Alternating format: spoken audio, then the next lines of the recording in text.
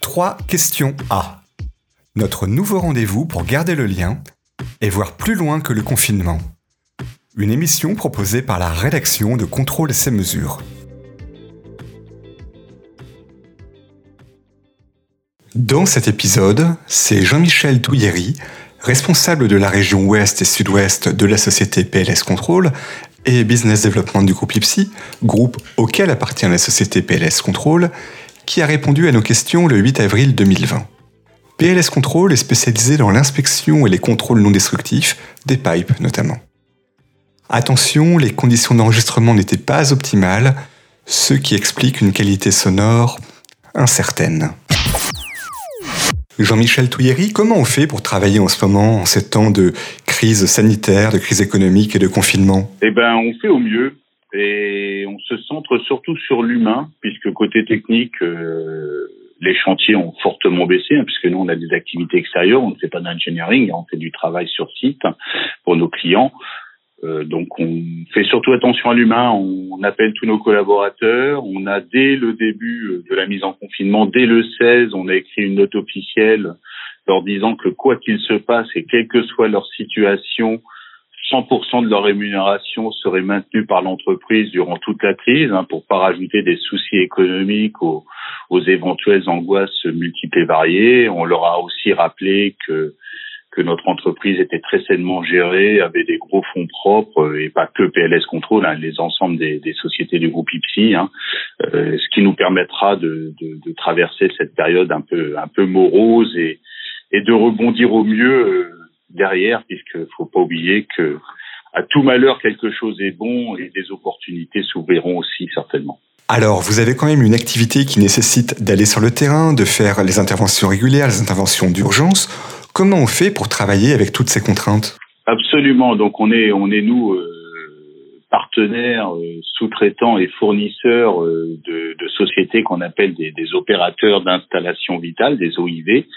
Donc bien sûr transport de gaz, transport de pétrole, mais aussi centrales nucléaires, acheminement d'électricité, etc. La France actuellement continue à tourner et on l'aide à tourner. Donc on a déjà commencé par revoir très rapidement notre document unique, par faire des sensibilisations sur le Covid-19, mettre en place des procédures d'intervention liées au Covid-19, donc pas de covoiturage, masque, tenue changeable, le gant, gel hydroalcoolique, dans certains cas même jerrycan et savon de Marseille, qui fait aussi l'affaire quand il n'y a plus assez de gel hydroalcoolique, puisque comme toutes les sociétés, on est aussi à la recherche d'outils pour pouvoir poursuivre ce travail qui est vital au bon fonctionnement de la nation. Tout le monde n'est pas en arrêt de travail. Nous, on l'est en partiellement, mais on a encore à peu près 30 à 40% d'activité sur la normale.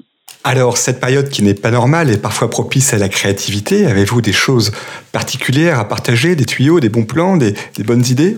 Oui, je pense que déjà, on a beaucoup axé sur l'humain. Je rappelle, on est une entreprise familiale. On est 90 personnes. On a un seul actionnaire, c'est notre président. L'humain, c'est quelque chose d'important chez nous. On connaît en général tous nos salariés, leurs enfants, leurs femmes, souvent, leurs maris, quand il s'agit des assistantes. On a très peu de turnover. On est conscient que la richesse de nos entreprises, au-delà de notre petite image de marque et de nos process, c'est avant tout nos collaborateurs. Et donc, on fait attention à eux, à leur famille. On les rassure. Et puis derrière, on était plutôt déjà très bien outillés, puisque l'ensemble de notre personnel était muni de smartphones et de PC portables, avec un système informatique nous permettant de nous connecter à nos serveurs. Donc, on a pu faire un peu de télétravail, mais bien sûr, dans nos métiers, le télétravail c'est limité d'une partie à faire tous les rapports qui pouvaient être éventuellement un peu en retard, à travailler sur les procédures, mais surtout on a mis en place beaucoup d'animations techniques, de sortes de e-learning sur nos métiers, puisqu'on est COFRAG, donc on veut maintenir le meilleur niveau de nos salariés. Donc, on leur a donné des QCM, aussi bien sur le Covid-19, mais aussi sur des aspects purement techniques de nos métiers, de manière à maintenir une activité et une attention de nos techniciens sur les choses techniques. C'est la manière de mettre de bien utiliser ce temps disponible. Donc, un temps disponible consacré en partie à la formation. Voilà, c'est ça, la formation, maintien des compétences. On a rattrapé aussi un petit peu le retard qu'on pouvait avoir dans le traitement de certaines fiches de non-conformité qualité, des fiches d'amélioration.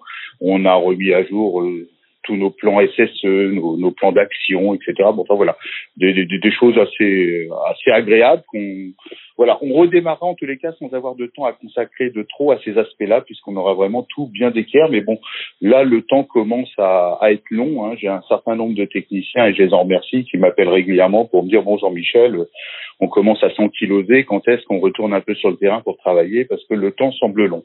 Alors, le monde d'après, justement, quand eux et tous les autres pourront retourner sur le terrain quand le confinement sera terminé, que se passera-t-il? Comment sera le monde? Vous évoquiez au début de la conversation de belles choses qui allaient émerger. Oui, déjà, moi, je pense qu'il y a quand même un point essentiel dans cette crise sanitaire que l'on vit, c'est que c'est la première fois dans l'histoire de l'humanité, je pèse les mots, que l'on fait passer l'humain et la santé avant le business et l'argent. Et je pense que ça, c'est un point qui est très, très notable. Et bon, c'est des choses qu'on faisait déjà, nous, à travers notre groupe, de par notre culture d'entreprise familiale. Mais je crois que ça va changer la relation à beaucoup de choses. On va retirer des numéros et des matricules, on va mettre des noms et des personnalités. On va peut-être s'intéresser à des sujets comme l'environnement, comme le bien-être. Donc déjà, rien que ça, je pense que dans la conscience collective, les choses bougent et changent. Je ne sais pas si c'est votre avis à vous, mais c'est le mien en tous les cas. Voilà. D'un point de vue purement pratique et pragmatique, la reprise dépendra de la date déjà de déconfinement, de la manière dont on va être déconfiné, des outils qu'on aura pour travailler, du temps de relance de l'industrie aussi, parce que nous, on est une société de contrôle, d'inspection et d'opération, mais on intervient souvent après d'autres travaux qui ont besoin eux-mêmes d'avoir des moyens et autres. Donc, je pense que ça va impacter fortement les résultats de l'année. On peut tabler sur une perte de chiffre d'affaires de 20 à 25%. Mais bon, on devrait résister et rebondir et être présent et répondre au mieux aux activités essentielles qui seront là, parce que je pense que l'ensemble des investissements et des travaux non essentiels seront certainement squeezés par l'ensemble des entreprises qui sont nos clients. Voilà, donc des périodes dures mais intéressantes. Jean-Michel Touilhéry, je vous remercie.